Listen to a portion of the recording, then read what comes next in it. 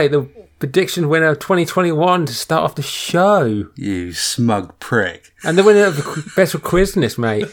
I'm on top of the end of the year. Oh, we are at the end of the year nearly. It is literally so close to Christmas. I cannot believe where this year has gone. I know. But crazy. It's gone in your back pocket, though. That's one place it has gone. Yeah. Welcome, everybody, to the Pro Wrestling Roll-Up, a 3 Men 1 Full podcast. Everything wrestling this week we've got. And so, around the mic tonight. It's me, Ash. And I'm Russ.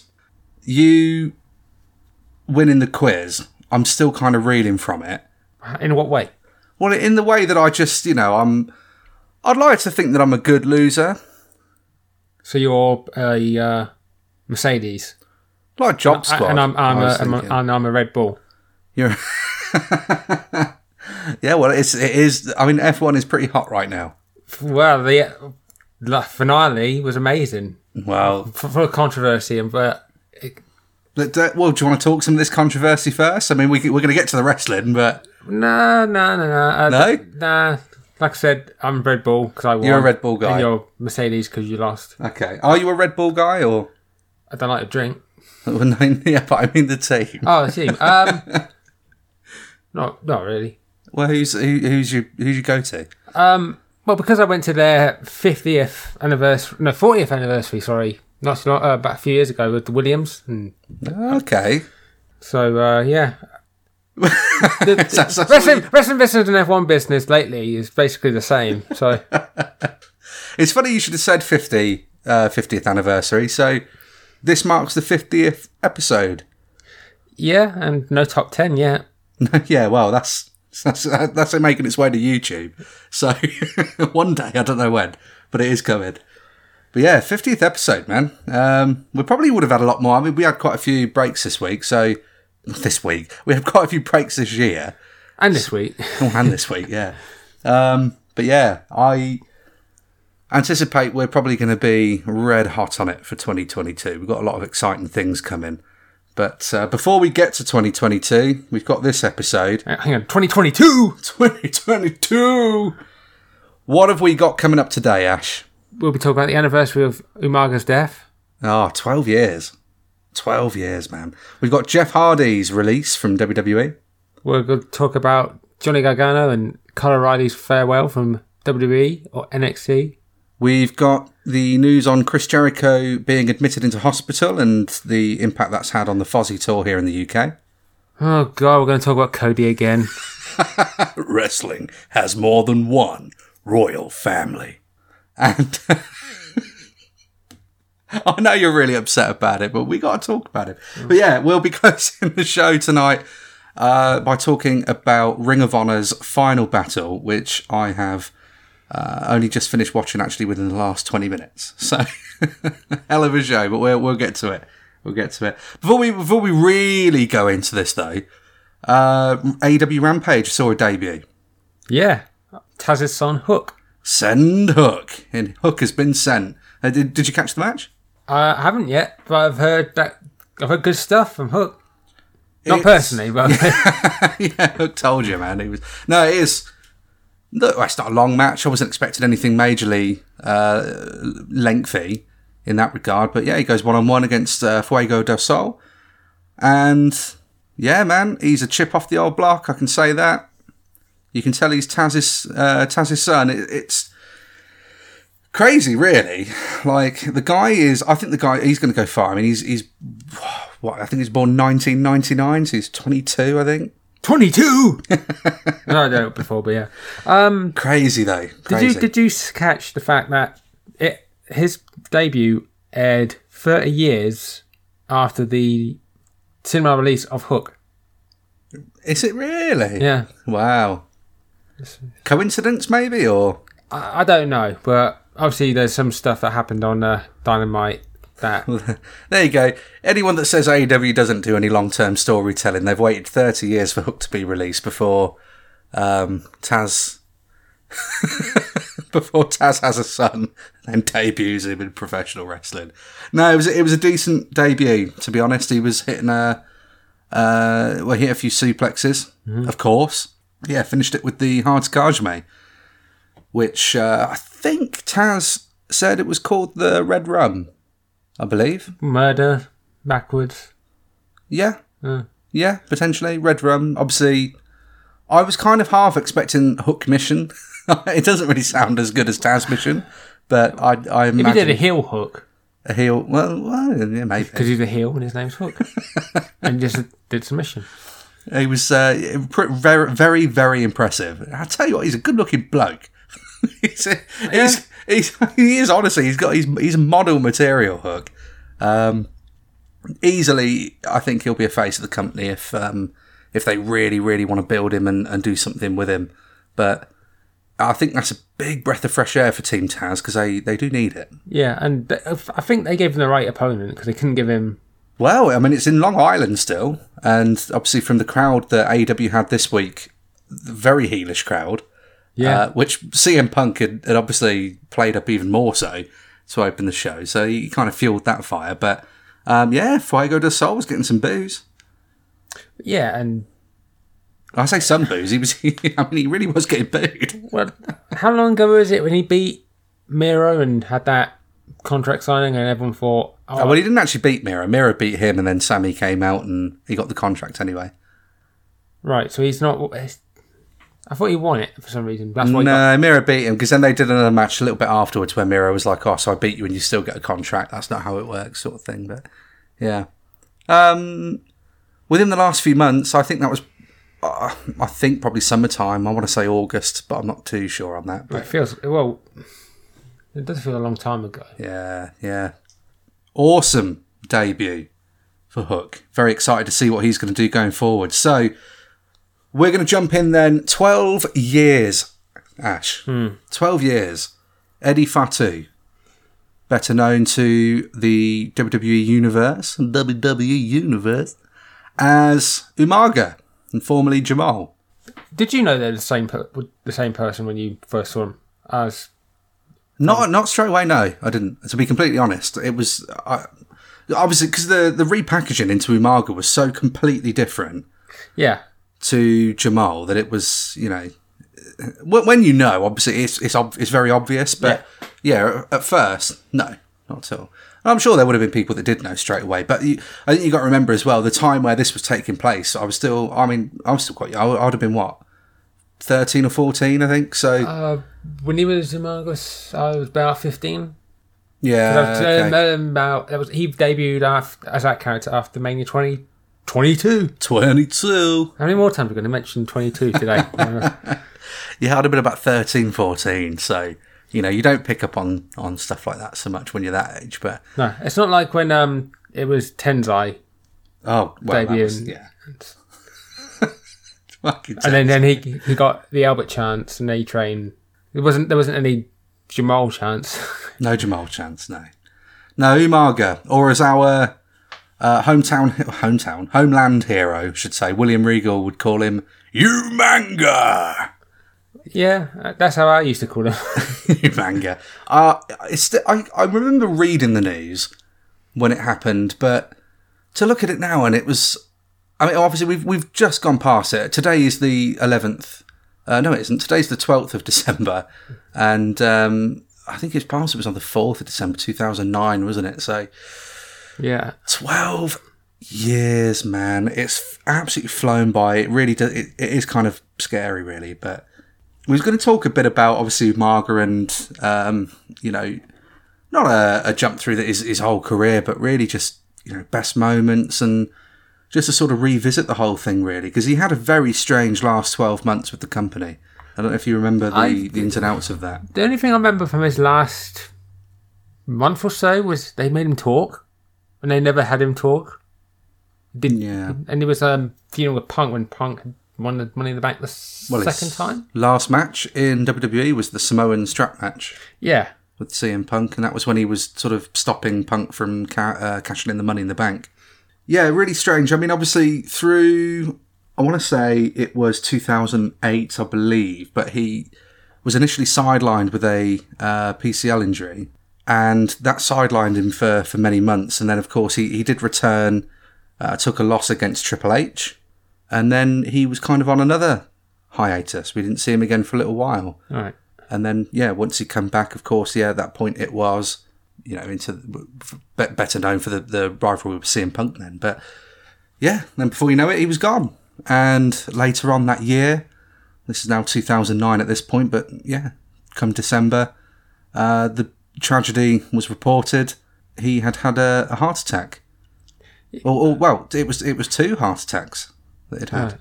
I remember that. I do remember the moment bit going online, seeing it, and then it's just like, I think didn't he do like a Hogan tour in Australia at the same time? Yeah, I think you might be right. Actually, there was something like that. But at the time,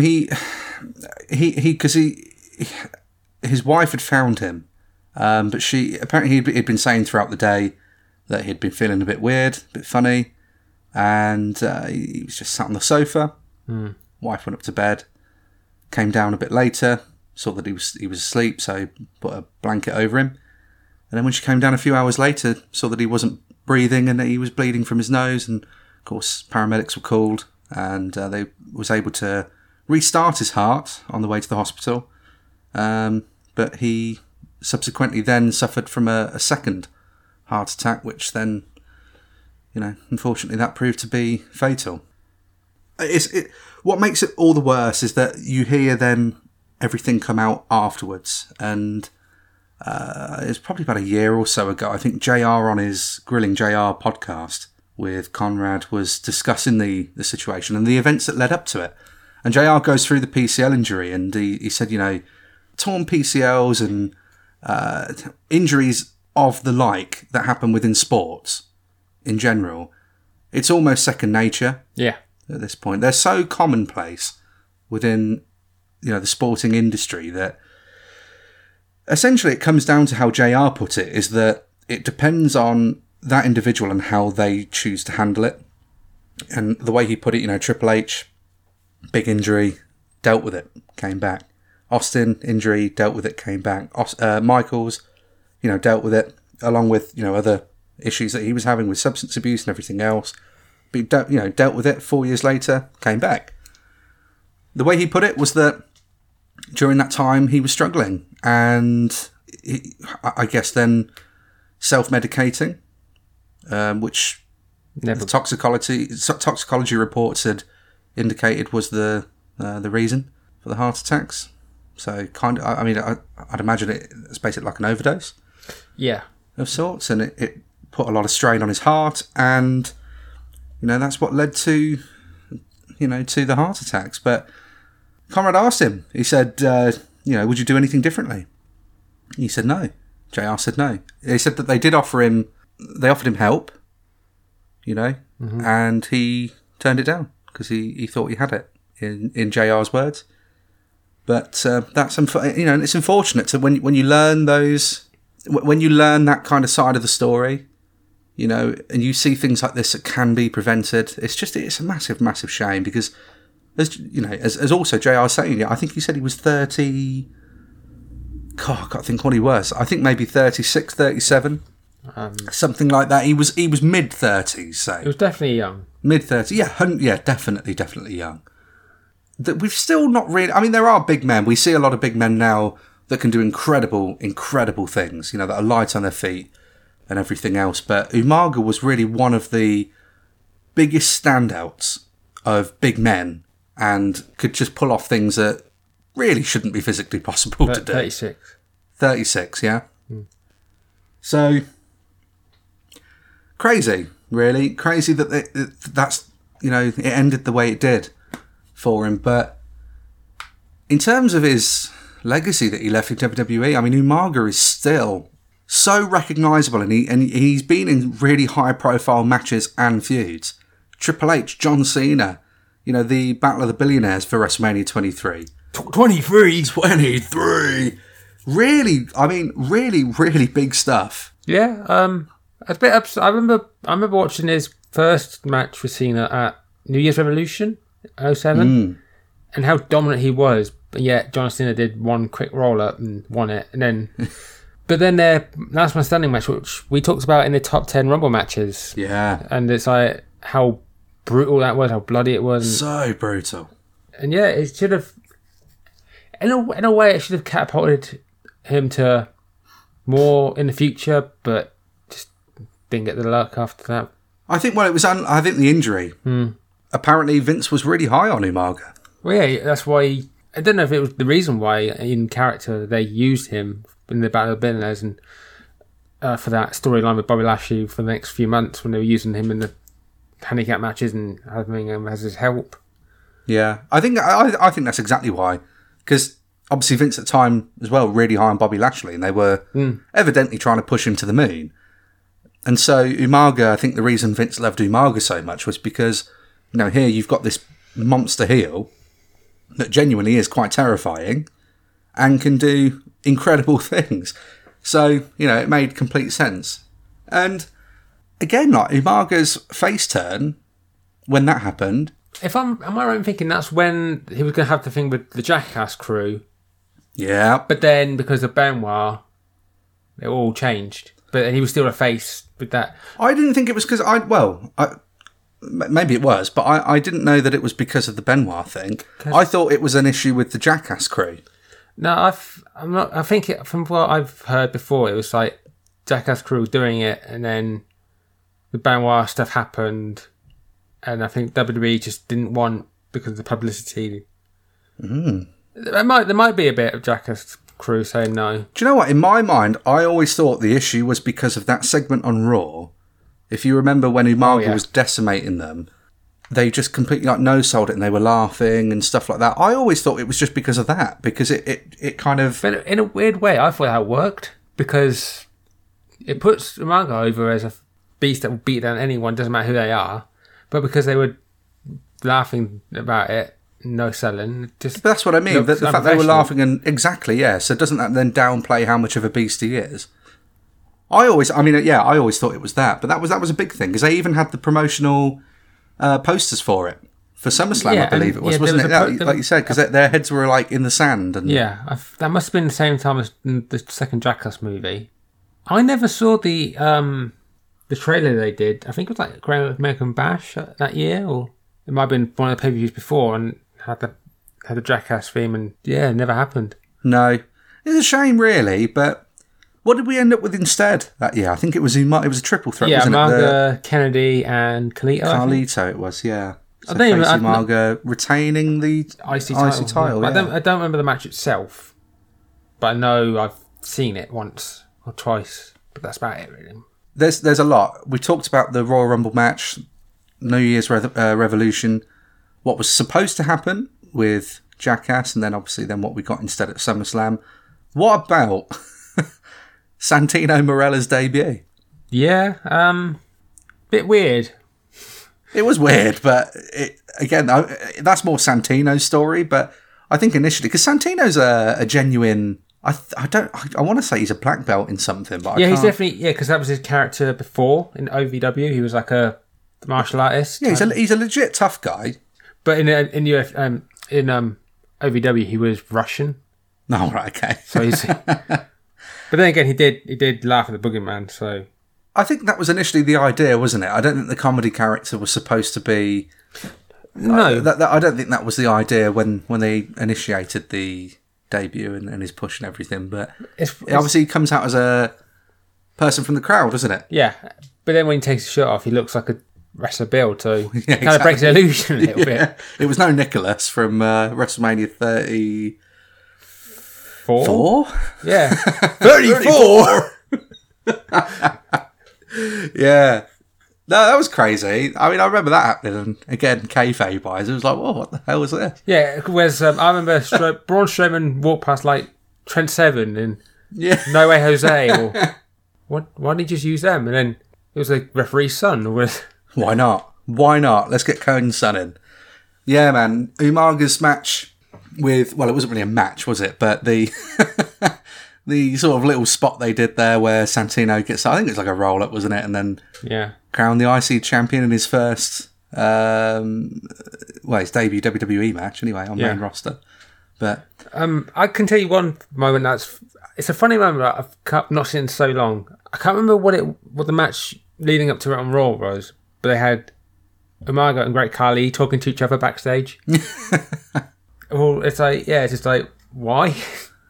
But it's funny, but I don't think it'll be done in today's I don't know. I wouldn't culture. put it. I don't know. I wouldn't put it fully past them. Well, WWE probably would have done it, but you got. I mean, my big standout moment for Umaga anyway is that last man standing with Cena. But would you say that's the same for you, or have you got any others? I liked his. He had I think it was No Mercy 07. No, it was Cyber Sunday 07. A match with Triple H, which was I think it was the last man. It might have been the last man standing again. It was definitely a stipulation match, and I remember that being good.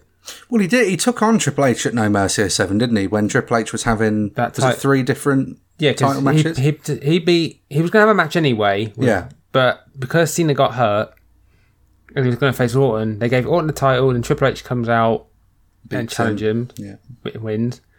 Then they have that title match, as the match would have been anyway, and Triple H wins that, and then Orton took it off him at the end of the night. Yeah. It's we would have so many more, but it was such a short. It was a good run, but it was such a short run. Yeah. I would talk about his time in 3-minute warning. Yeah. Well, I was going to say we should probably go to that now. Obviously, before the rebranding of Umaga, between what would this have been? Probably 2002 to 2004, maybe. Or I don't think it was that long actually, because it was there in 2003. Yeah. But I don't think they did much. They didn't do too much early on, but no. Well, the idea of 3-minute warning was Jamal and Rosie, with Rico as the manager, were kind of Eric Bischoff's hitmen, I suppose, like his enforcers for Raw. Yeah. Brand versus brand. You know, when it actually felt like there was actual competition there. You know, you had Stephanie as GM of SmackDown, Bischoff as GM of Raw. Again, that's down to personal preference, but. Stephanie had Billy and Chuck. Yeah. And Rico, I believe, had turned on them, and then... Yeah, because they did the wedding, but I don't know if it's actually a wedding. It was almost similar to say they are a proper tag team. Even though they've been a tag team for like a whole year. It was really strange, but... Yeah. And then, we had that kind of feud going. But 3-minute warning, man, I kind of dug that team, to be honest. I did like it, but they were never kind of the tag team. Well, it felt like they could have been, but they never really reached that point, did they? No, I don't think...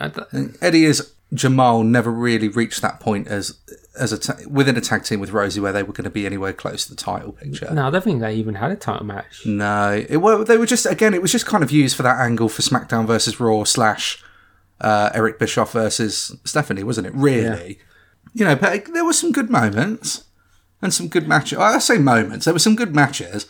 One of the big standout moments really probably is them coming out for HLA. Yeah. I think that's what the tag team is more remembered for, even though they did beat up Billy and Chuck at their ceremony and the match where at Unforgiven, I think it was, where if I remember correctly, if 3-minute warning won, then Stephanie would have to kiss a lesbian. But I can't remember what happened if Billy and Chuck won. No, but overall the whole thing ended with Rikishi dressing up in drag and then giving Bischoff the stink face. Yeah, isn't that weird? The Samoan family. But his career even before 3-minute warning. So Eddie Fatu is from that Samoan dynasty. Yeah. Do you remember anything from his time before Jamal? I don't, but I remember they were in TNA for a bit, and I've seen that. Yeah, for a very short while he was. Yeah, he actually did debut at his uncle Offer's promotion in WXW, the World Extreme Wrestling promotion. Yeah, I think that's still going, isn't it? To be honest, I don't know. I actually don't know. But yeah, I think that was. I mean, that's going back into the 90s, though. So he was already a seasoned vet by the time he even put the face paint on for Umaga. But yeah, I mean, from there it was, I think he was signed, from what I can see, probably in 2001, developmental contracts with him and his cousin Matt. Rosie and Deep South? No, so it was originally Heartland Wrestling Association. That's Memphis, right? No, Ohio. Oh, so Ohio, yeah. But no, they debuted under the tag team name of the Island Boys. Okay. Yeah, with a Z. Oh, so it is legit 2000 then. Exactly, yeah. Using the name ECMO or ECMO.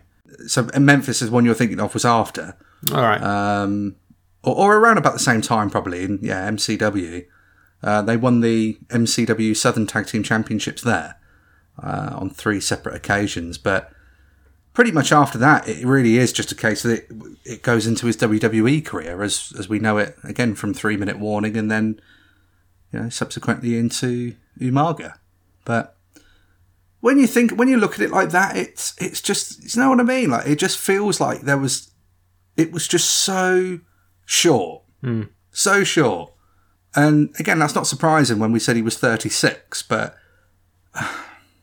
just a shame. It's just a shame. And it was another one of those instances where someone's taken too soon from the wrestling industry, and it is another one of those, unfortunately, again, where, substances are at the root of it. Yeah. I know we'll be talking about it later. Yeah. But it's, again, I suppose things have come, I want to say, a long way. Oh, yeah. From then. I mean, even at that point in time, obviously, it was post-Benoit incident, so the wellness policy was very much, I think, enforced. And actually, Umaga's violation, you remember it was, obviously, it was the 3 strikes, and Umaga was let go after 2. And again, from what JR said, it seems to be because he had refused to take or accept any kind of support, or rehab or whatever it is that they had planned for him. But ultimately, 12 years on, Umaga was a hell of an in-ring talent. Yeah, and you still see his legacy with the Usos doing his corner attack. Yeah. Do you know what? I actually, I don't know why it came up, but I had Amado Estrada's tribute the night after he died. Really? Yeah, because he was, I think it's, like I was talking about, Australia tour. And yeah, he was on the microphone. I think he had a match with, I want to say it was Ken Anderson, Mr. Kennedy. Yeah. And I don't know if he won or lost or whatever, but he did a tribute after the match to Umaga. And they actually played the music. Oh man, that's cool. That's cool. But yeah, I can't remember why all of a sudden that came up recommended on YouTube. Maybe because it is that time though, isn't it? It's anniversary. Maybe it knew we were going to do this episode. Yeah, we know what those algorithms are like.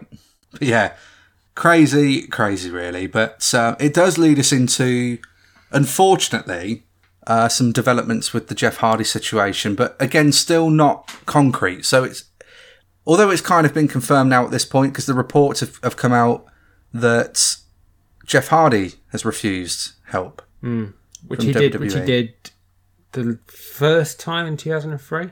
The first time, and again, it's going back to JR, but this is when JR it was his job, man. Like he was in that role, and he said sometimes you don't.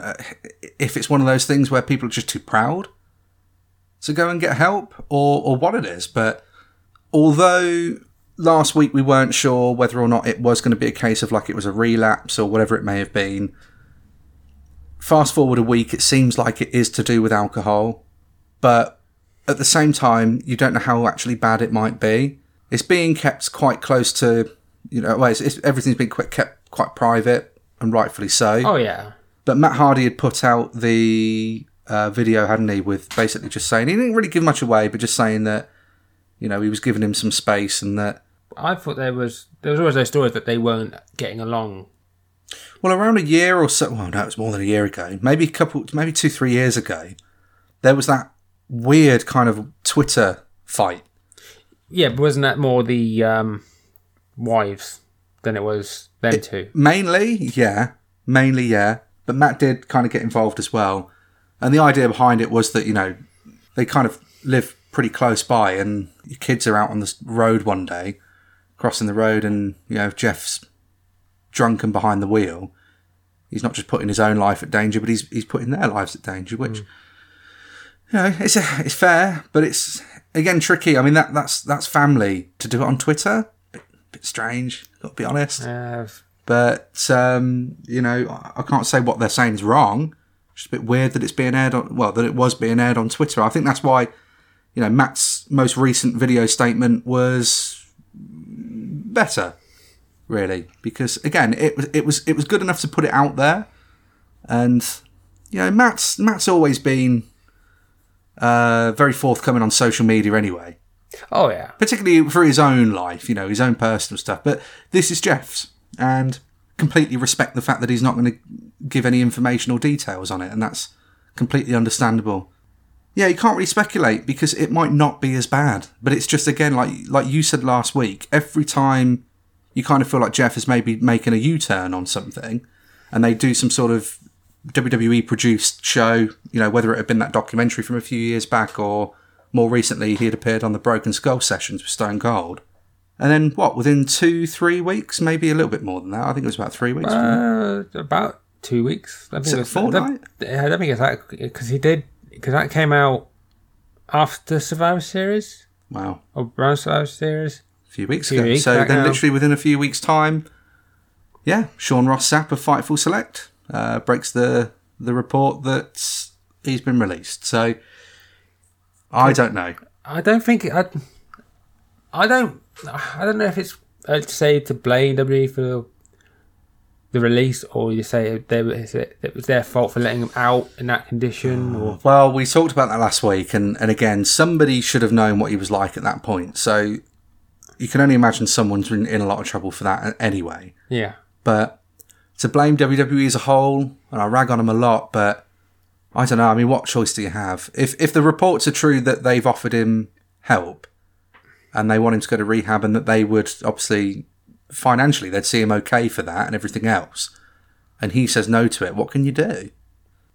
You gotta. You can't. WWE insists on being the biggest heel in the industry. That's my opinion. But at the same time, you got to call a spade when you see it. And if don't tell Cody that, because he'll call it a shovel.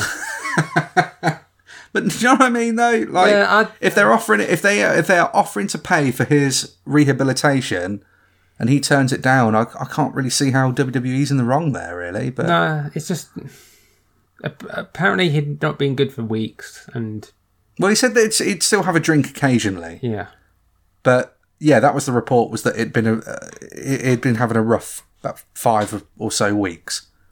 Health has to come first now at this point. It's just my concern is that, again, like Jeff, he loves this industry. Yeah. He loves wrestling. Like, he still does things that he doesn't need to do now. But he does it because he loves it. And he knows that that's what people want to see. And it is. But at the same time, like, you'd have to be pretty cold-hearted to be like, well, I still want Jeff to jump off of 20-foot ladders and blah, blah, blah, when he's like the age he is now and his body's in the shape it is. Like, he doesn't need to, but he does. Yeah. And you got to respect the guy for that. Because one thing I did read was he was going to be in a feud with Roman at Rumble. I did see that, yeah. That would probably been pretty good. Because he is, like, one thing he wanted to do was have like a Universal title. I don't know if he wanted the title itself, or it was just like an opportunity, or a big match with Roman, like a dream for him. But he's not had a bad run since he came back in 2017. Did I mention how good he looks at Survivor Series? Like, he was like... You said he looked pretty good. Yeah, it was like... Yeah. It was almost like the Shawn Michaels 2003 Survivor Series, which is like coming from a big deficit and nearly winning it. But I haven't watched all of this week's SmackDown, but yeah, it got completely ignored about straight away. Which you expect, to be honest, don't you? Like, they're not going to draw attention to it, I wouldn't have thought. But yeah, it's one of those that when news comes out on it, I guess. But hopefully he can get himself sorted and get in a better place. Again, it might not be as bad as you kind of think. It's just because all of the older stories kind of have been. A part of me wasn't shocked, but a part of me was like, well, once you read the story, yeah. Then you get the people on a comment section or whatever saying, oh, he's going to go to AEW and the Hardy Boys will be back together. And yeah. I don't know, man. We will have to see what happens. Hopefully Jeff turns it around and is back on top of the mountain again in whatever capacity that is, whether it's inside the ring or outside of it. Most important thing is to just get healthy. And regardless, I don't think WWE will have him back again. I wouldn't have thought so now. No. But, other... I was going to say releases, but not really. But 2 more people that have left WWE, then it is official now. But there was a report that they might be going back to WWE in the once they've time away, because both of them are expecting kids and their families. And so Johnny Gargano and Kyle O'Reilly. Yeah. Kyle O'Reilly, then, you honestly think he would? Because I do. I know we joke about it, and because Jay is always, Jay will always be like, yeah, AEW, he's off to AEW. Yeah. But I genuinely think out of the 2 of them, Kyle O'Reilly would be probably the most appropriate and the most likely to end up there. Well, based on who's there and what they're doing and everything else. And the way that he his last, because on NXT 2.0, it still feels weird saying that. It's like when they call it SmackDown Live. Yeah. Well, people don't call it that now. No, they don't call it now, but when they did, it's like, can just call it SmackDown. Why isn't Raw Live? Well, I don't know. But you're asking the wrong guy. Yeah. But then having that cage match with Von Wagner and how was that, by the way? It was all right, actually. I'm guessing Wagner picked up the win. Yeah, and then battered him, Kyle, after the match. It was kind of like it's written. It was done in a way that could be written to go. In a few months' time, he'll have that match with Von Wagner and get his revenge. But if he doesn't, then at least Wagner's gone over. Yeah, and Wagner's said, I've got rid of this guy, and they won't say it like that. Well, it depends if he comes back. Yeah. But if there's a way of bringing him back in the future, if he wants to. It's the same with Gargano. There's a way in the future if he wants to. Because Gargano got beaten up by Grayson Waller. But that's assuming that if they went back, they'd go to NXT. Because surely at this point, I mean, both of them really, but Gargano even more so, surely at this point would need the main roster. Well, the contract ran out on Friday, right? Was it Friday? They were both pretty much the same time, weren't they? Yeah, because they had extensions to do War Games, and then... I suppose in the following NXT taping, yeah. There was possibly they could have turned up on SmackDown, but they didn't. But yeah, there's still a chance they might stay. But Kyle, in another way, got Kevin Owens soon. Yeah, I mean, his around January time, I think, isn't it? So he's another one. I do think he probably would end up with AEW now, and of course with Ring of Honor not really being a viable option because we're not really sure what's happening with that yet. We've just been teased with April 2022, and that's really all we know. But I don't know. I don't know where they... If they're unhappy there, then they should leave. And they're talented enough that they can make money anywhere they go. And we've talked about it before now, but the Indies is a viable option in terms of income. So you can make good money now if you're a big name on the Indies. Oh, yeah. And you've got some business sense to you, which they're going to at this point. So I mean, look at some of the names that have left WWE early in the year. Not all of them have gone to the big promotions yet, anyway. No, and actually, I'll be talking about one of them later on. But yeah, it's fitting that they're leaving, and Gargano especially, because he is kind of Mr. NXT. Yeah, you really are kind of just left with Ciampa now, and Pete Dunne to a degree, but Ciampa really, I'd probably say, is the last outlaw. If you want to look at it that way. Yeah. It's the Triple H and Undertaker of the NXT black and gold era. And one's gone, one's left. But let's not forget about LA Knight, who was part of the NXT 1.0 at War Games. He's only been in WWE for a year. Literally a year, yeah. I'm excited, to be honest. I am excited to see where they end up. Because regardless where they go to, assuming that they don't go back to WWE, but if they don't, I'm excited to see where they end up. If they do, and that's been their choice to go there, so be it. If that's what they feel that is best for them, then so be it. But I just hope that that decision then just doesn't come back to bite them. No. That's all. Can they show up at when it was coming? They can, yeah, because they're not. Week? It's this week, yeah, literally this week. So there is a possibility they could. Obviously, if they are going to go to. And we're saying if they come in as a package, but Yeah, they can. They're not subject to the 90-day no-compete clause because the extension... They've seen the end of their contract. Yeah. Yeah, they could do. It's possible. It's possible. But more than anything, I'd say you'd probably have O'Reilly. But I'm still not entirely convinced that we're going to see Wyndham Rotunda stick to his word of not showing up anywhere in wrestling before 2022. And I know we've only got a couple of weeks left, really, of 2021. But, you know, if he's going to show anywhere and it's going to be AEW, Winter is Coming is probably... Well, there was that teaser, weren't there, in that Battle Royal? Yeah. And also... Again, I don't know if they want to, and this it's all speculation because it depends if he's even going to go to AEW. But you know, we are coming up to sadly the year anniversary of Brody Lee passing, so yeah, you know, potentially you don't know if they're going to sort of have anything fall in line with it, but we'll see as it goes along. But it's exciting to see what people are going to do. Sometimes that's what you just need in wrestling, just you know, what's going to happen next, just to keep you on your toes.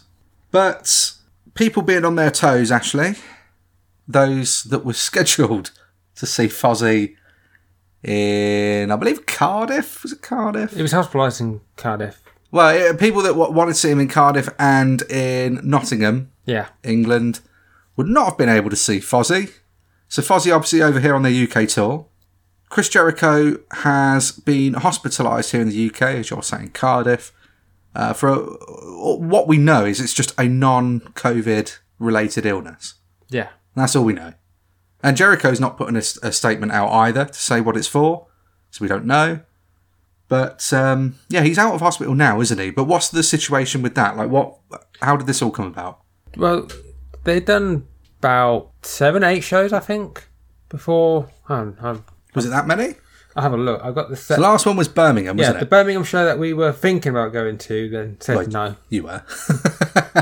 We did think about it. Hang on, they did Liverpool, then Manchester, Newcastle, Glasgow, Belfast, Chester, Birmingham. So what is that? 6-7 shows? So they managed to get a few in, but then hospitalised for something that we're not sure what it is, but it's just non-COVID related. Well, it's non-COVID related, but he has said he's been told by his doctor not to sing. He's not allowed to sing.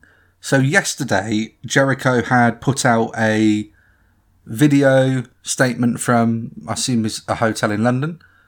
And tonight, is it tonight or would it have been yesterday? Show at Islington. I don't know what day. I think it might be today. In London anyway, but they're going to, instead of cancelling this one, because they had to cancel obviously the last two, understandably, but for this one, they're not cancelling it, but they are holding what he said is going to be a Q&A session. Yeah. So they're all going to be up on stage, and they're going to take questions, and they're all going to answer them.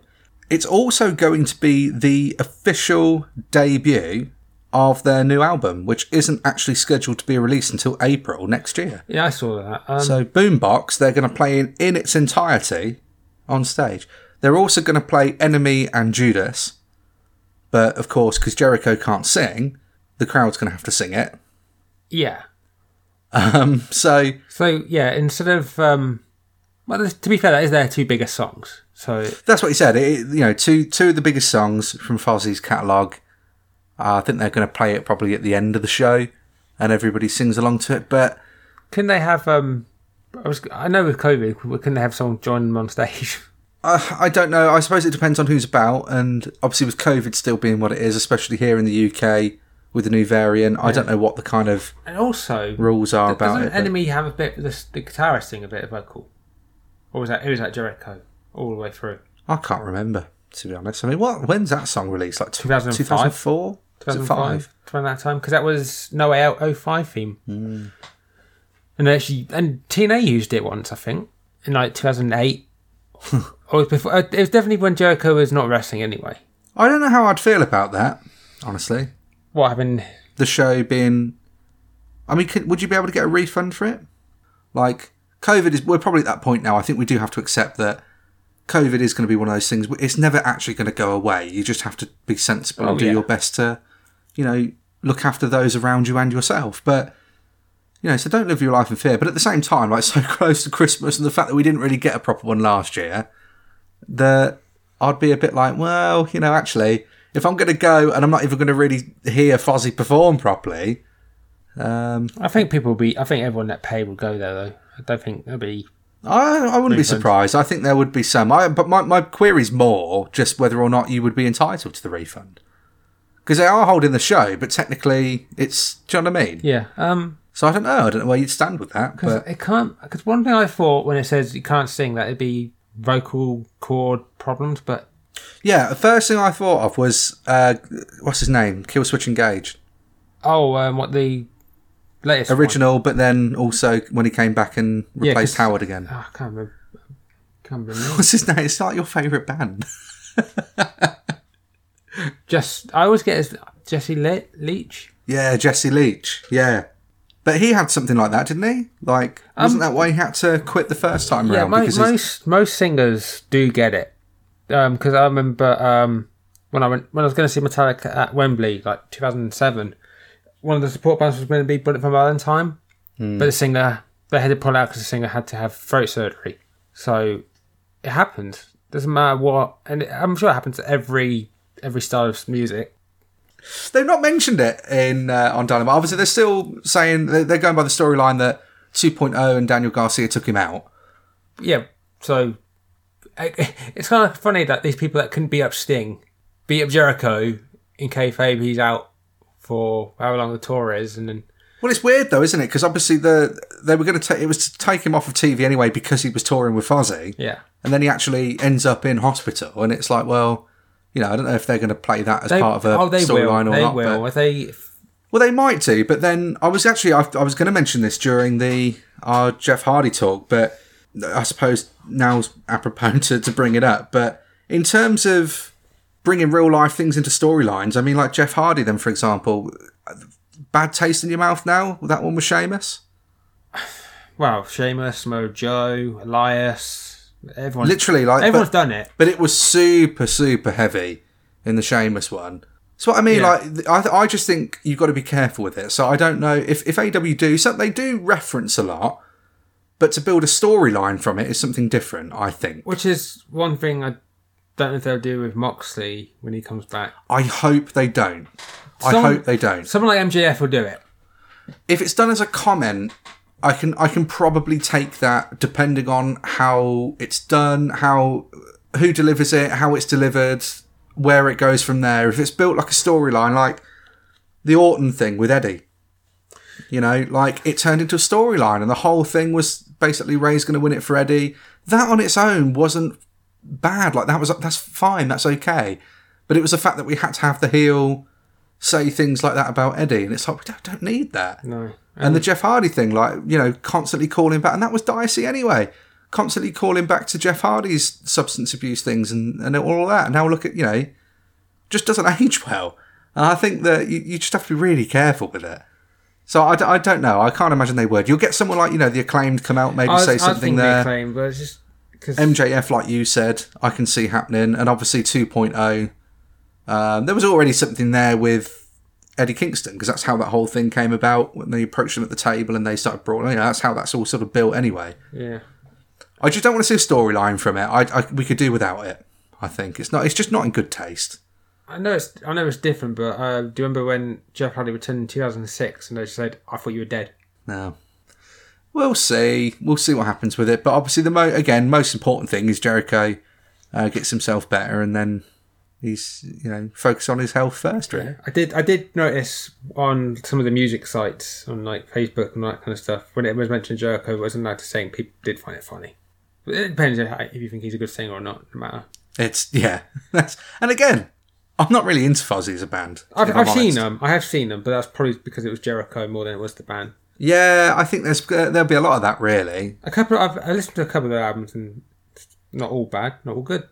I think they got better. I think they found their feet more in recent years, like with their style. I think because the actual album that Judas is from, Judas. It's the album's called Judas, is it? Yeah. That album, I think, is probably their best piece of, I suppose, complete body of work. Like their best body of work as a whole. But I would like to have heard their stuff from like early 2000s when it's like they did like Judas Priest covers and Yeah. Iron Maiden covers and that kind of stuff. I did look at the set. I was looking at the set list for the Birmingham show on Setlist FM. Was this from Birmingham then? Yeah, from Birmingham. Yeah.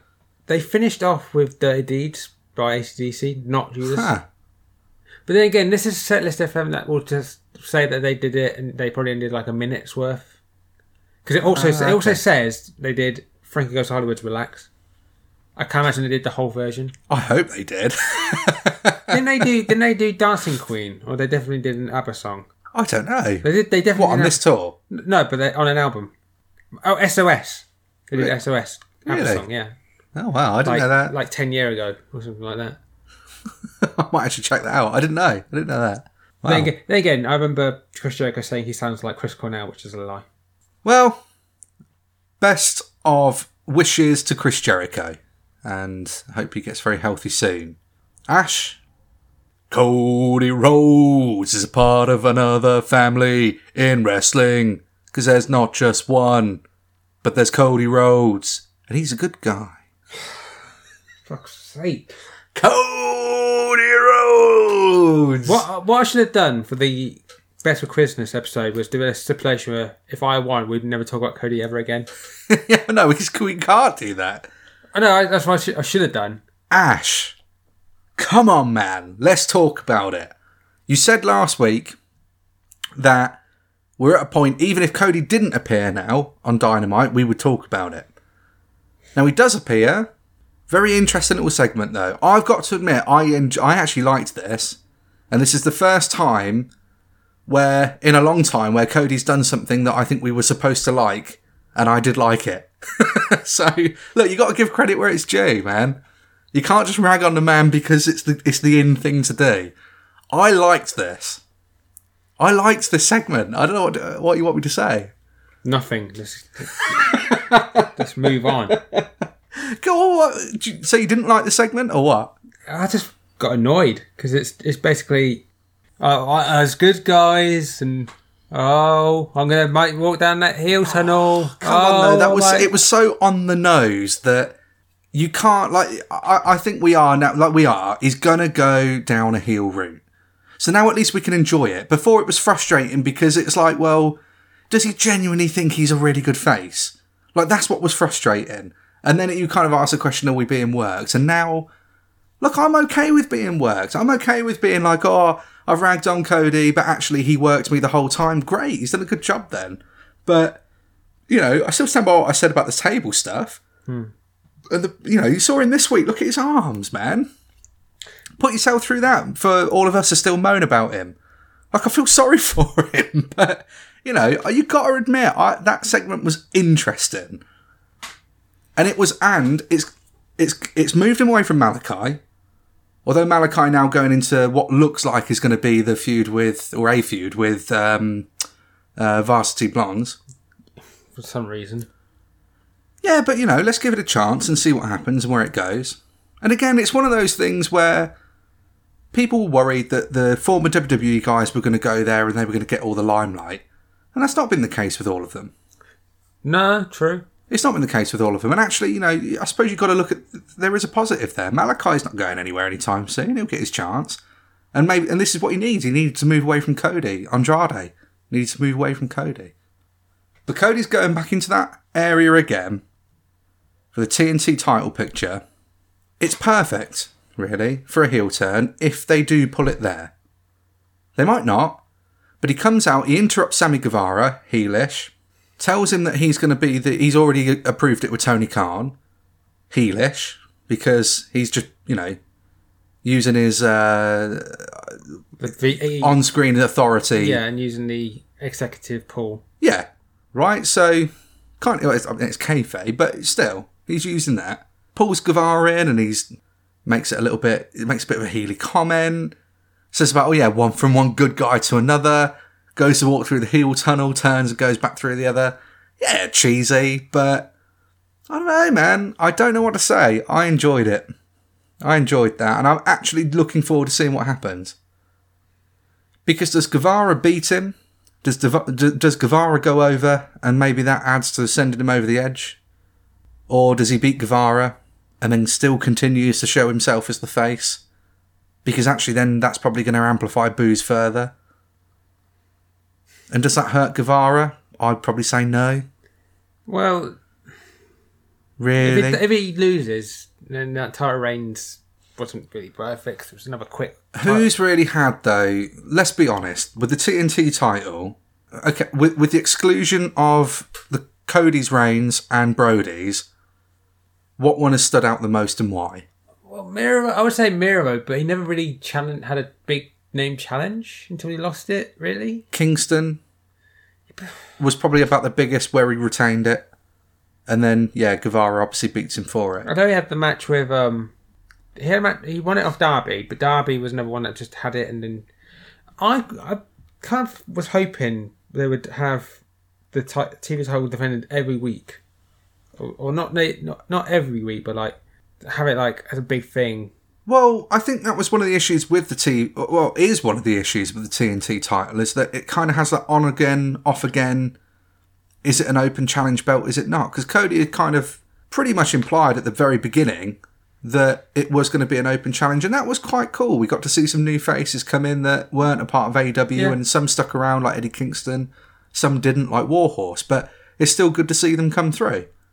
And I enjoyed that, in all honesty. I thought that was cool. I do like an open challenge because the Cena won with the US title in 2015. That worked. But then the thing is, though, it's been on again, off again, hasn't it? Yeah. So I think that's the issue with that.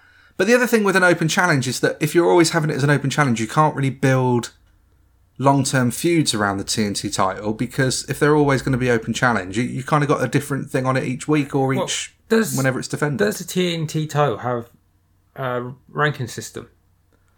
Well, I suppose... I think it does, doesn't it? But I don't know, because I'm not... But then the rankings don't overly matter, do they? But they were supposed to. Yeah. But I've said this before, like sometimes the UFC challenger for the title will be like the number 3 or number 4.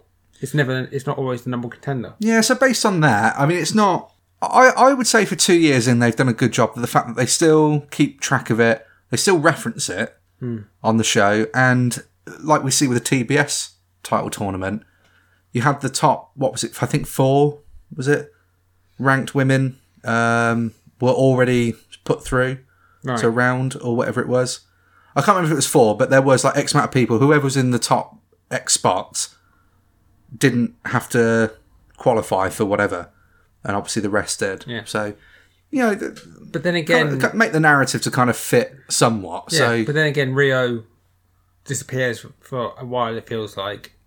Then has like 2-3 wins and she gets the title match with Britt. Yeah, I know, but there's been some stories going around about Rio as well. But I'm okay with like number 1 contender matches and that kind of stuff with Brian. It's not like he's...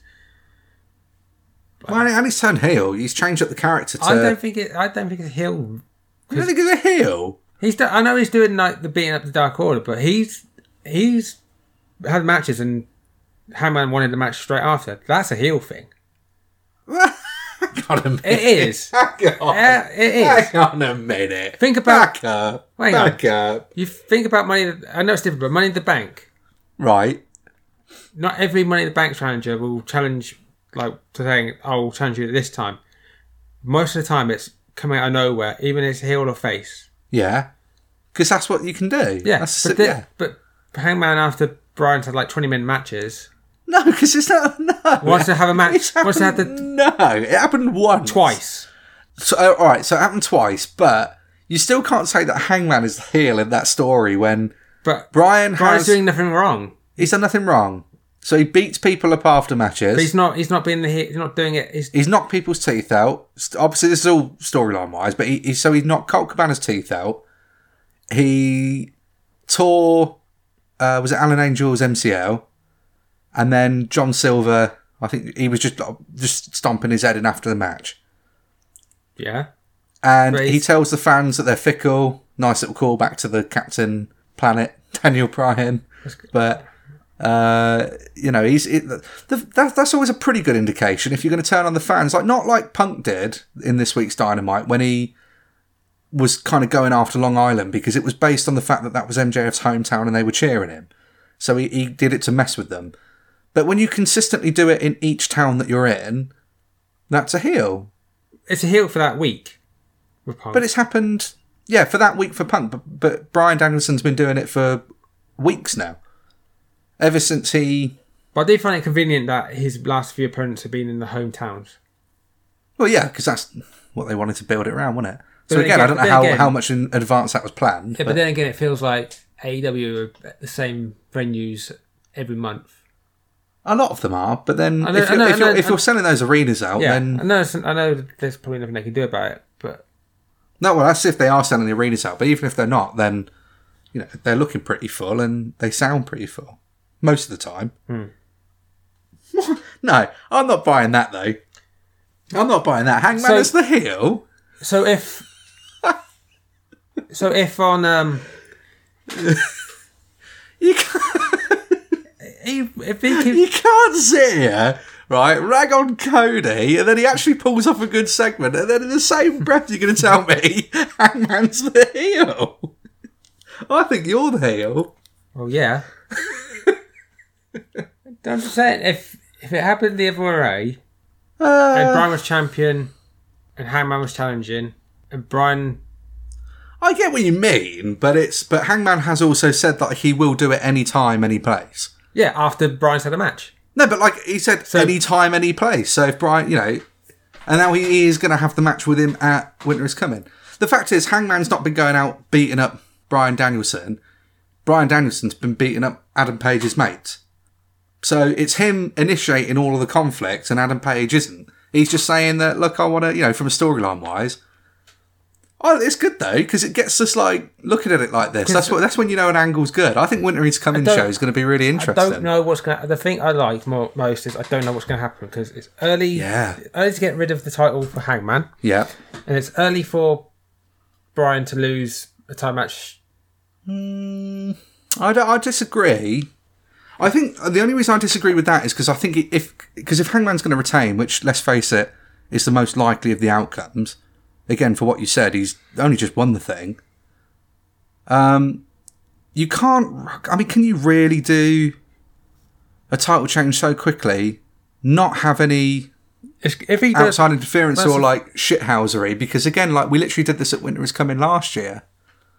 That's when Kenny won it off of Mox and Don Callis got involved and everything. I don't know. I don't think you can really do that. If it's like we say about... it could be like a Gargano or Kyle or Wyndham debuting. I think that if you're going to get Kyle debut, it's going to be something to do with Adam Cole and the Elite, though, isn't it?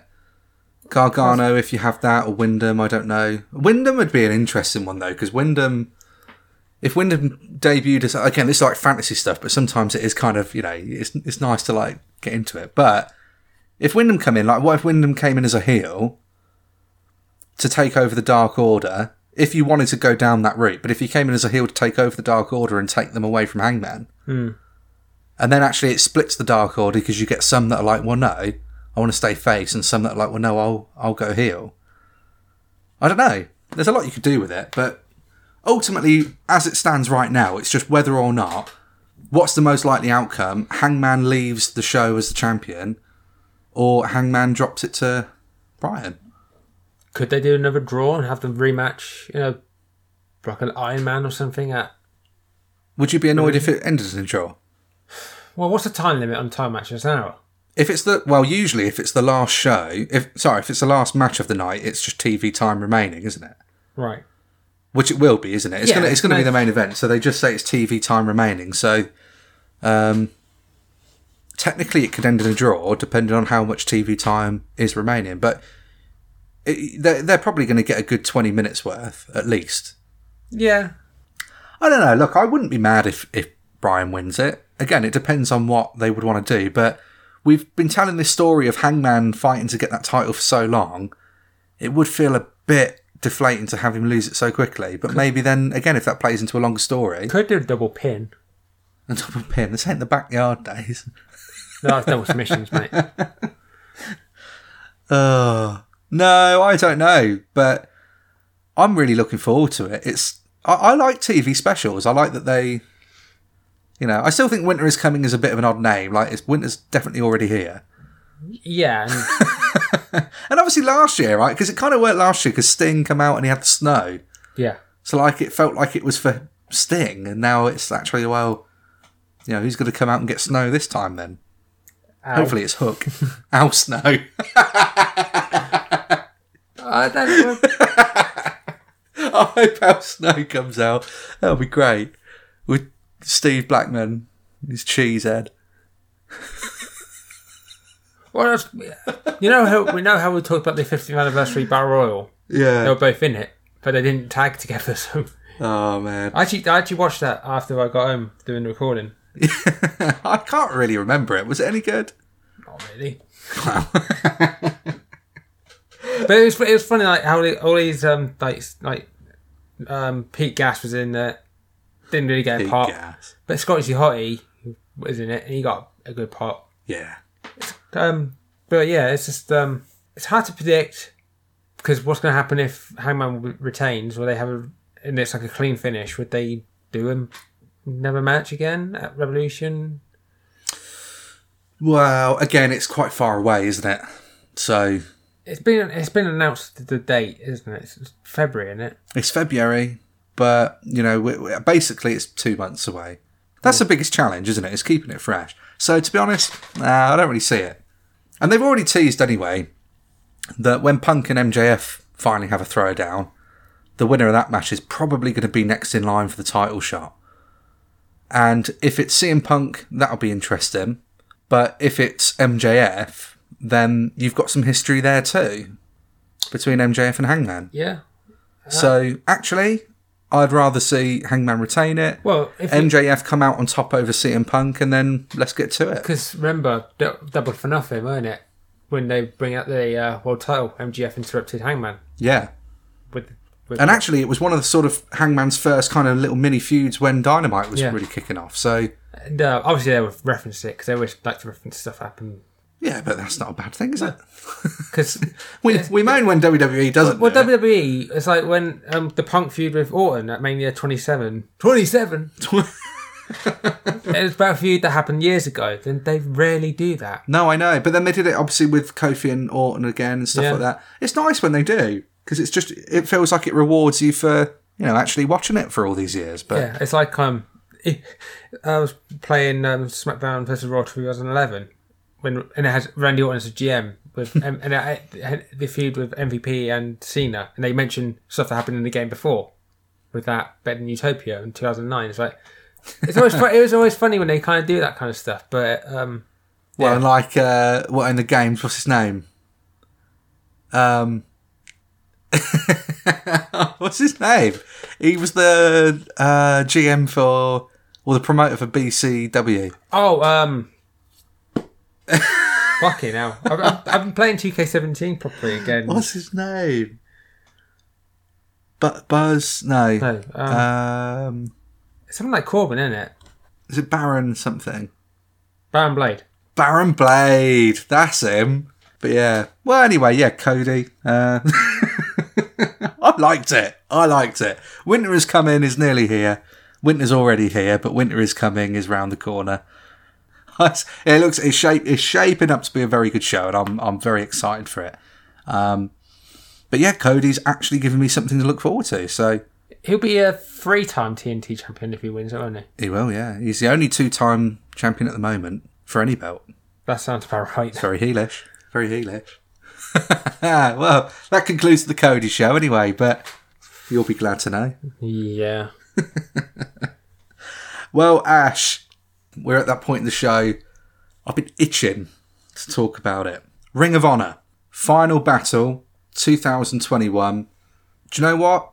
As I said, I finished it about 20 minutes before starting recording this episode. I haven't got a bad word to say about it. The whole show. Okay. Honestly, it's aside from the fact that it's kind of sad. But that's pretty much it. Did they do at the end of a show or at least anywhere near around the show, history packages, best of bits. It was so well done, this show, right? It was so well done that it genuinely, what we've literally just been saying about, you like it when people, companies do callbacks of things that happened in an angle or on TV or in a segment or whatever years ago. And then they, call back to it years later because it rewards you for watching a product for so long. They did that here. You had, in between pretty much every match, there was a video package from a Ring of Honor alumni. A lot of them AEW at this point. You couldn't get the WWE guys, unfortunately, but you had Bryan Danielson, CM Punk, Young Bucks, which I've got a funny story about. Hangman, yep. Adam Cole. They was doing that through the show, and just really cool, man. But again, kind of sad, but, April, I guess. We'll just see what happens. But literally, from the opening bell, and I haven't seen the pre-show matches, and I won't dissect every single match, but there was not a single bad match on this entire show. Everything was fantastic. Everybody just went all out. Mm-hmm. I couldn't tell you what my match of the night was. Well, I think I can. I think I would say the main event. Okay. Which was changed very last minute. Yeah. It meant to be Bandito defending the title against Gresham. Was it Gresham? Yeah, because Jay Lethal. The funny thing was, after he signed with AEW, Lethal was like, "Yeah, I won't be at the show. I won't be at the final battle." Then, obviously, because of Bandito having COVID, and well, that's what's done it. Is I think the day before title was officially vacated, so Bandito was the reigning. And that's got to suck, man. That really has got to suck. But there's literally nothing you can do about it at that point. He tested positive for COVID, had to drop the title. It's vacated. But I'll tell you what, we got Jay Lethal versus Jonathan Gresham out of it. I might as well just go into that now. I think it probably is my match of the night. Really emotional, but especially when towards the end of the match, when you're getting towards that kind of that fourth quarter of the match, and the locker room comes down ringside and surrounds a ring, and they're all banging the mat, and they're into the match for the final moments. Mm-hmm. Yeah, emotional. But the match itself, what can you say, man? It's two probably of the best in the world, and Jonathan Gresham is easily one of the best in the world, putting on an absolute clinic. And I mean an absolute wrestling clinic, and they didn't hold back, man. There were some shots in that match, and you're just like, man, they are not holding back. They just put their all into it, and you cannot ever say anything bad about that, because they really just left it all in the ring. And what a moment for Gresham to walk out as champ. Do you think he would have won it if Bandito was... Yeah. Really? Yeah. I don't think Jay Lethal wasn't going to win. I don't think, because, like you say, he wouldn't have done... Well, they're talking about all these different promotions, and the fact that a lot of their titles now are probably going to end up in these other promotions. Mm. And the idea, one of the talking points on commentary for the main event is that, well, look, does Jay Lethal win the Ring of Honor World title and take it to AEW, or does Gresham win the title and take it to New Japan? Because he's going to be going over to New Japan Strong. Good. So either way, that championship is going to end up on another show for a few months. What, use them as... Don't know. I don't think they'll defend them, but you know how we complained about the New Japan title and AAA title being on the AEW champion and not actually being featured as part of their show. Unless they have to. I can imagine it's probably going to be something like that, but it probably does depend on the promotion, doesn't it? Possibly. New Japan, you may see it used a bit more because there is that working relationship there. Yeah, and they do have history of Impact and Impact as well, which we'll come to. But Gresham winning it, yeah, awesome call. Either way, I don't think you could have really had. I don't want to say right or wrong answer. I think Gresham deserved it over Lethal, and that's not, it's not discrediting Lethal, but Lethal is already a former Ring of Honor champion. Actually, consecutively, if you add all the dates up, he's still the longest running Ring of Honor champion in history. Yeah. He's held it for the most amount of days. So, give it to Jonathan Gresham. He absolutely made that pure division. Yeah. So, he 100% deserved it. And if they do return properly in April, Bandito gets probably the first match back for the title. Yeah. And I'd be all for that if they go down that route, but we don't know what it's going to look like in April. Tricky to call it, but in terms of the way they left it, it was a really good feel-good moment. You know, it wasn't a lackluster match either. No. It was, it capped off a show where just every match was just great. Like, every match was great. Everyone had something different in it. It never got boring. It was one of the quickest 3 hours of my life in terms of watching a show. And All Out may have been my favourite wrestling pay-per-view of the year, but this is easily second place for me for 2021. Because it was that good. It was that good. And then underneath that, I'd probably say Wrestle Kingdom Night 1. That was class. So, but I genuinely put this above, because of the emotion for this show. Well, you know, this is what just tops it for me. You know, this is a 0 episode. You have to do a top 10 now. Well, no, that's my top 3. But yeah, hell of a match and a hell of a way to end the show. But they didn't play Leave the Memories Alone, did they? They didn't, no. But they did have, what you're saying, they had other video packages through the night as well. They were showing a lot of stuff. But a lot of it was also in the ring. Like, some guys were cutting promos. And one of the things I wanted to touch on, there's the tag match with Violence Unlimited, which consists of Brody King, Homicide, Tony Deppen, and Rocky Romero, taking on EC3, Eli Isom, Taylor Rust, and Tracy Williams. Now, I mean, first things first, awesome anyway, because who accompanies Violence Unlimited out to the ring? Chris Dickinson. On his crutches, awesome. He's walking about, looking good. So that was really cool to see. They pick up the win in the match, and the final moments of the match, fantastic. Really, really good. This was my match of the night up to that point when it happened. Eli takes the pinfall at the end after a really valiant effort, but there's this sequence before we get to it with guys sort of coming in and out of the ring, and it's one of those, you know, where you hit the move, they roll out the ring, then another one comes in, hits a move on that person. But they were going through, it was a few minutes long, and they were going through like moves from former Ring of Honor guys, like the alumni. So in no order, and I can't remember all of them, but the Muscle Buster was hit. Huh. They're like, Samoa Joe! And then the Haluva kick was hit. And then that, I can't remember what he calls it, but it was El Generico's. Oh, the Brain Buster? Yeah. So El Generico, and that started the ole, ole, ole, ole chant going through the crowd. And again, pretty decent turnout as well, actually, for the show. It was just really cool. But they was going through everybody, man. Bryan Danielson, Spanky. It went on for a while, but they was doing just move after move. And it was it was obviously a homage to, you know, the former Ring of Honor guys, but it was great. And it was just a bit of a spot fest, but fuck it. It's like the last pay-per-view potentially ever that you potentially might ever do. And it was just like a really cool way of acknowledging those that came before. Well, in a way, it's a good thing they did, because WCW and ECW with their last show, it's probably known, but it's not known to everyone that it'd be their last pay-per-view. No, exactly. And I think that's where these guys have had like the, I suppose, you know, they can at least end it knowing that this could be it. And again, that's why they've kind of gone all out.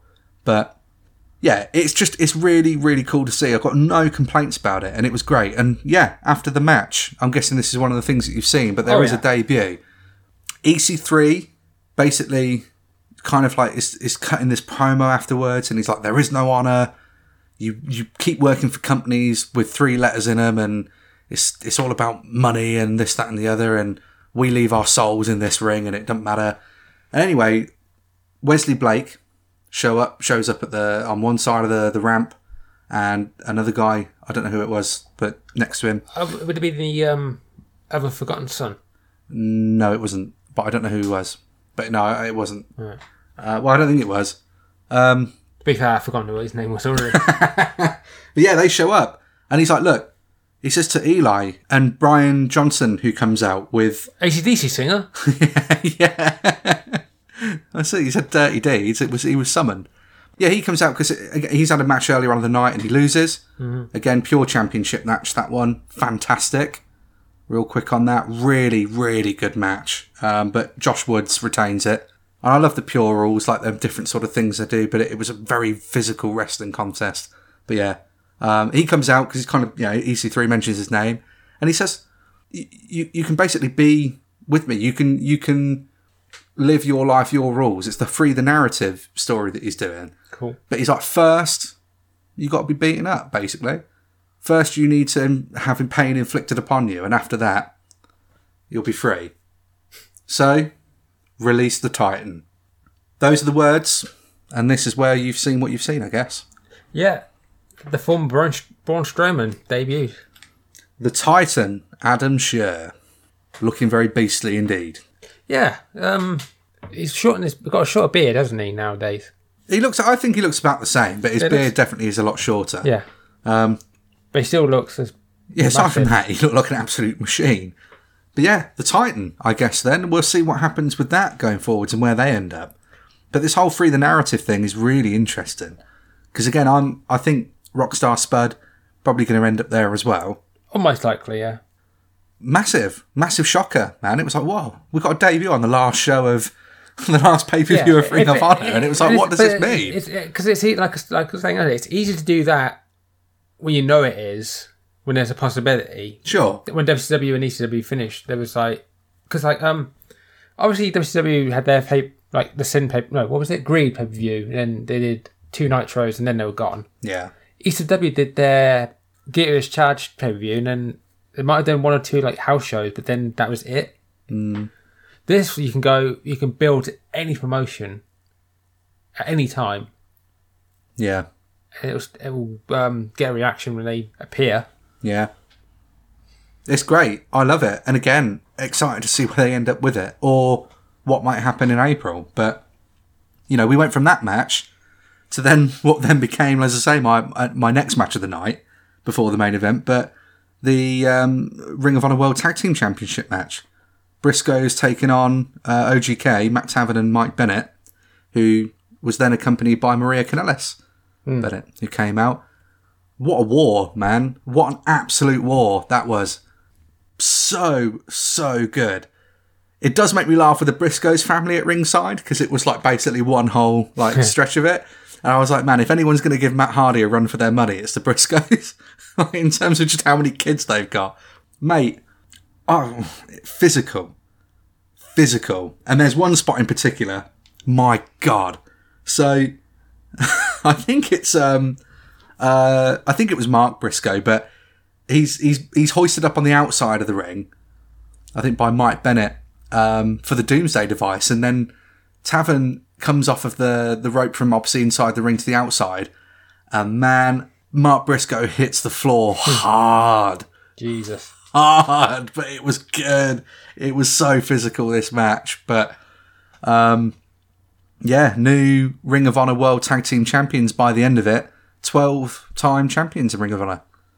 And considering they've been in Ring of Honor since the beginning. Literally since the beginning. So, it's a 12th reign. I think 13th tag team reign. World title reign, anyway, if you include the New Japan. Yeah. The New Japan one they had. I think they had New Japan. Yeah. But 12th one for Ring of Honor. Again, awesome. And then they cut a promo at the end. We'll take on a new tag team. Because it could be the end for Ring of Honor, but it ain't the end of the Briscoes. No. We'll take any team on, lights go out, who comes out? FTR. And they have a brawl, and I was like, all right, let's go. But again, it's one of them things where are we going to see that then? Is that going to be on a Christmas special? Are we going to see it in AEW? There was that story after the Ring of Honor announcement that Briscoes were backstage at AEW Dynamite, so that could be what they were talking about. Wherever it is, I'll be watching that, because what a match that'll be. Dream match. It could be AAA. Well, I don't know. I doubt it'll be AAA. Did FTR beat Luchas on AAA? They did. They did? They did, yeah. They've retained the AAA titles. So, but, yeah, really, really, really good. But, yeah, I mean, those were the final 3 matches of the night, but... Didn't what's her name? Perazzo Yeah, Deonna Purrazzo. I was going to just about to say, actually, so women's world title, which was Roxy defending against Willow Nightingale. Roxy is could be the first and only ever women's champion. Yeah, it did feel strange. They'd done this tournament and then again they did. I suppose they didn't know at the time. No, and once again, going back to WCW, they only just brought in the Cruiserweight tag titles 2 weeks before they... Yeah. But you don't know. You don't know what's going to happen. I mean, Roxy, again, she's probably going to go over to defend that wherever she's going to end up, I guess. And she's got a hell of a career. I mean, she's very young as well. She's 20, isn't she? Yeah, literally. So, I think she is. But yeah, she defeats Willow. And, yeah. Not Jeff Hardy. Deonna Purrazzo comes out. And it's like, look, that's the title that basically belongs to me. So, I'll fight you for it. But she. I don't know. Again, I don't know when this is going to be held. I think they were saying like the Christmas special. So maybe wasn't it more like a winner takes all type thing? No, it seemed like it was just for the Ring of Honor women's title. Oh, right. So Deonna Purrazzo's just saying like that basically belongs to me. I should be having that. So they're going to have a match for it, I guess. We'll see what happens. But depending on what happens there, it could be some implications of where we're going to see that title end up in the future, at least for a little while. But regardless, whoever keeps it, they're going to wrestle somewhere else. So we're probably going to see it wherever it goes. But yeah, if like we said, if they use it, but yeah, that match really fun. Like Willow's quite a fun character. She's quite unique and out there. Roxy, if she didn't look so young, you wouldn't have thought like she's probably only been wrestling for however many years. It's like she's really good. It's like. Cora Jade in NXT 2.0. She's 20 years old, but she'd been wrestling for a while. Yeah. Was in AEW for about a minute, but still. It's like we say about Hook, though. It's one of those where I think, like, if they can continue with the way they are, then they're going to be great. But no, man, like, yeah, just really, really good. And one of my other favourites for the night was the one before that, Shane Taylor and Kenny King. Fight Without Honor match. And... man, this was kind of your no holds barred affair. There's a spot in this match that was fucking mental. So they have the ladder set up between the barricade and the ring apron, right? Okay. And they're kind of stood at either side of it, and they're slowly walking in towards each other. And Shane Taylor's a big boy, like he's a big boy. So the ladders are, It's wobbling a bit. You're like, oh god. They've got people like kind of holding it on the barricade to make sure it doesn't slip and fall or whatever. That's fine. And they're slugging it out. Shane Taylor's taking shots from Kenny King. Kenny King's hitting him with some closed fists, and then Taylor just smashes him with his head. Big headbutt. He goes groggy, and then all of a sudden, we're going for it. The fucking this package pile driver or whatever it's called. Getting him up for this pile driver, oh my god, through the ladder. But the ladder kind of just flips slightly. Oh. So they, like... I'm laughing, but it was fucking crazy. Basically, it was a pile driver from the ladder to the floor. Uh-huh. And it looked like it fucking hurt. But it was amazing. Again, it was one of those things where like, you didn't see this type of match in the other matches. Right. You saw weapons used for other matches, but they did stuff here that wasn't done anywhere else on the show. So it's made this match feel special. Good. And again, this could easily be somebody's match of the night. They hug it out at the end as well. It's just an emotional night, man. But again, yeah, really good. Before that was the Pure Rules match, which I said, amazing. If you love that kind of stuff, then you love that match. I get it's not necessarily for everybody, but, and then the opener, Dragon Lee. Amazing. And Ray Horace, yeah, and that was a great match as well. Like, genuinely, that probably could have been somebody's match of the night because it was really good. Dragon Lee picks up the victory there, but then yeah, you have the four-way for the four-corner survival match for the television title. Dalton Castle defending against Silas Young, returning Joe Hendry and Rhett Titus, and Rhett Titus walks out the champ. Did Joe Hendry do a special entrance? Because I know that I know who he is. I know what he's about, but I don't know. Joe Hendry, not like a special entrance. It was just one of the, because he come back and he's looking kind of more, I suppose, jacked than he was. Right. But, I mean, it depends what you probably mean by special entrance, really, because his entrance theme is quite, Because I know he does like special entrance. I know he did special entrances for like ICW and. It's Dalton Castle, he gets one, obviously, but his entrance is always very flamboyant because of the type of character he is. And the crowd, by the way, super, super behind Dalton Castle for this match. Super behind him. But Rhett Titus, as I say, picks up the win and gets the "You Deserve It" chant at the end. So there are titles that change hands on the show. Some people retain. Really, really good. The whole thing was booked incredibly well done throughout the entire thing. You had there was a really good mixture of commentary throughout the night. There were people coming and going. You had guest commentators for different matches. Obviously, of course, you had Brian Zane as well. Brian Zane showed up. I can't remember what match it was for, though, actually, but Brian Zane definitely commentated, I think, for one match. I know Danhausen did one match. I don't know which show, if that was pre-show or not. I think that was probably pre-show. Which would be a bad idea because Danhausen's over. Danhausen is very over. Overall, man, this show, emotional. But like I said, it easily, I think, my second favourite pay-per-view of the whole year. Ring of Honor killed it. Would absolutely recommend anybody go and watch this show. I just don't have anything bad to say about it at all. Fair enough. I wonder what would happen when they... Like Gresham, when he goes to if he does an indie show somewhere, he will be named the Ring of Honor champion, won't he? Well, yeah, you'd imagine so. The same as any of them, isn't it? Like Gresham. I have a belief he'll be in Impact because he's in a relationship with Jordan Grace. Well, there was the three main promotions that were being talked about heavily through the night. And featured heavily, if you include the Ring of Honor alumni, were AEW, New Japan and Impact. Yeah. So, chances are most of these guys are going to end up with those three. Whether or not it's exclusive or not, I don't know. But final thing to end it on, though, I promised I had a funny story about the Young Bucks. Go on. So, you didn't see this live. I just saw this on Twitter. So, someone in the crowd took a picture of... because the Young Bucks package comes after the debut of the Titan Adam Scherr. Okay. An EC3 segment, right? So after they've beaten everybody up, they're kind of carrying them all to the back. And as they're carrying them all to the back, EC3 is following them.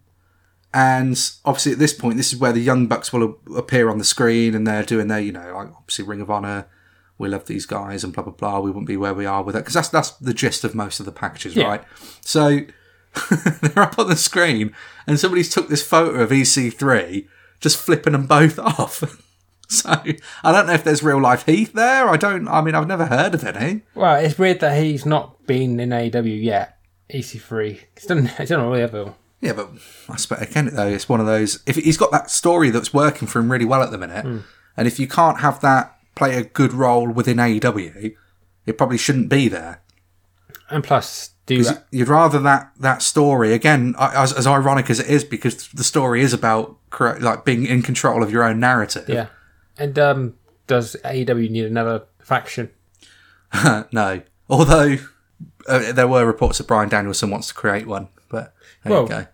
Yeah, isn't Bryan supposed to be a masked wrestler as well?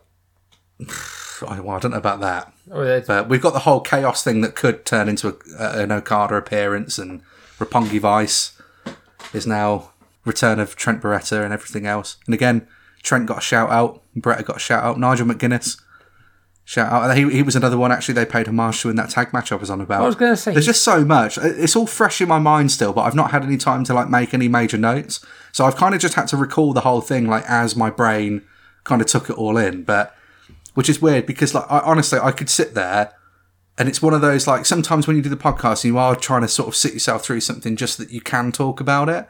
Yeah. And I think that's another reason I'm putting this so high. It was so refreshing to just watch the show and just enjoy the wrestling.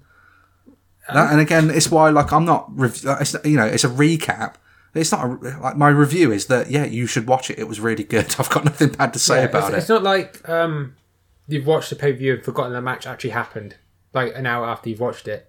Yeah, I'll forget certain things. But like I say, there were so many standout moments and every single match was top-tier quality. Because it was top-tier quality. I always remember when I can't remember who we were against, but Sean Spears had a match on. I think it was Full Gear.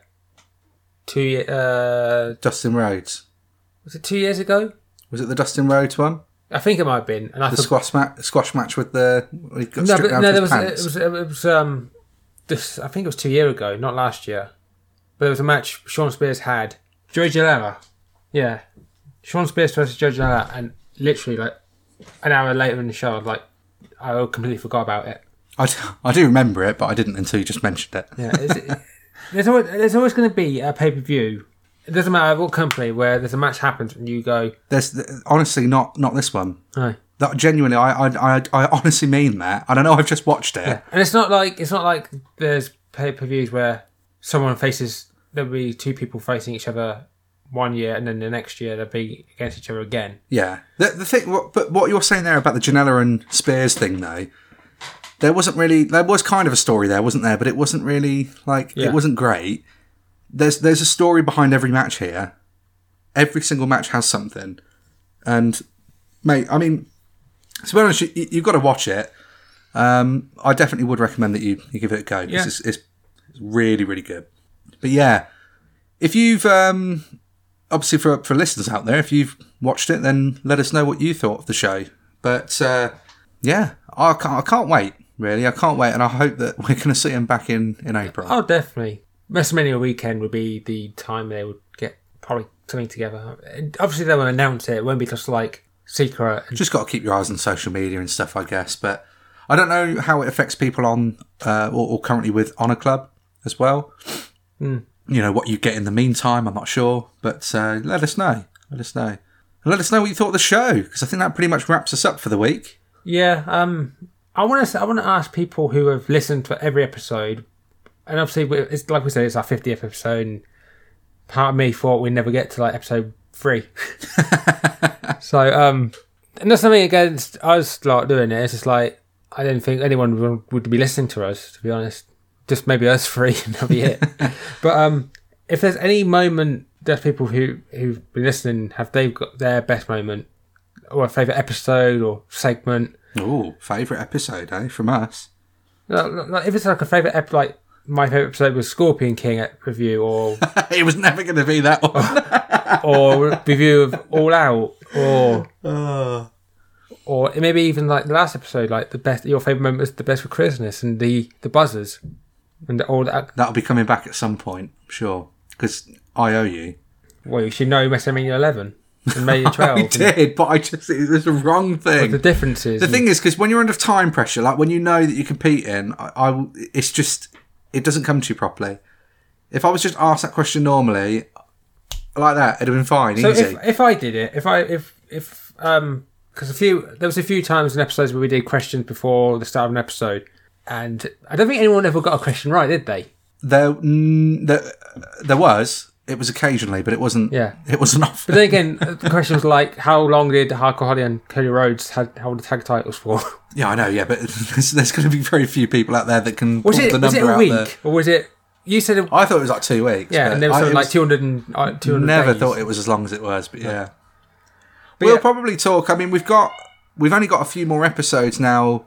Really, until the end of this year. Obviously, next week I am away. So. Ash and Jay, first time just the two of you, so try not to fight. No, I'm telling you, it's going to get raw. It's going to get raw. What have you got coming up next week? Slightly different. Well, yeah, it's kind of a retro review in a way, because we did SummerSlam 92 not too long ago. Well, not too long ago, back in August, back in August time. I wanted to do another kind of retro review, and what I've bought, and hopefully we're going to review this, is the 10th anniversary of Raw award show that was on DVD.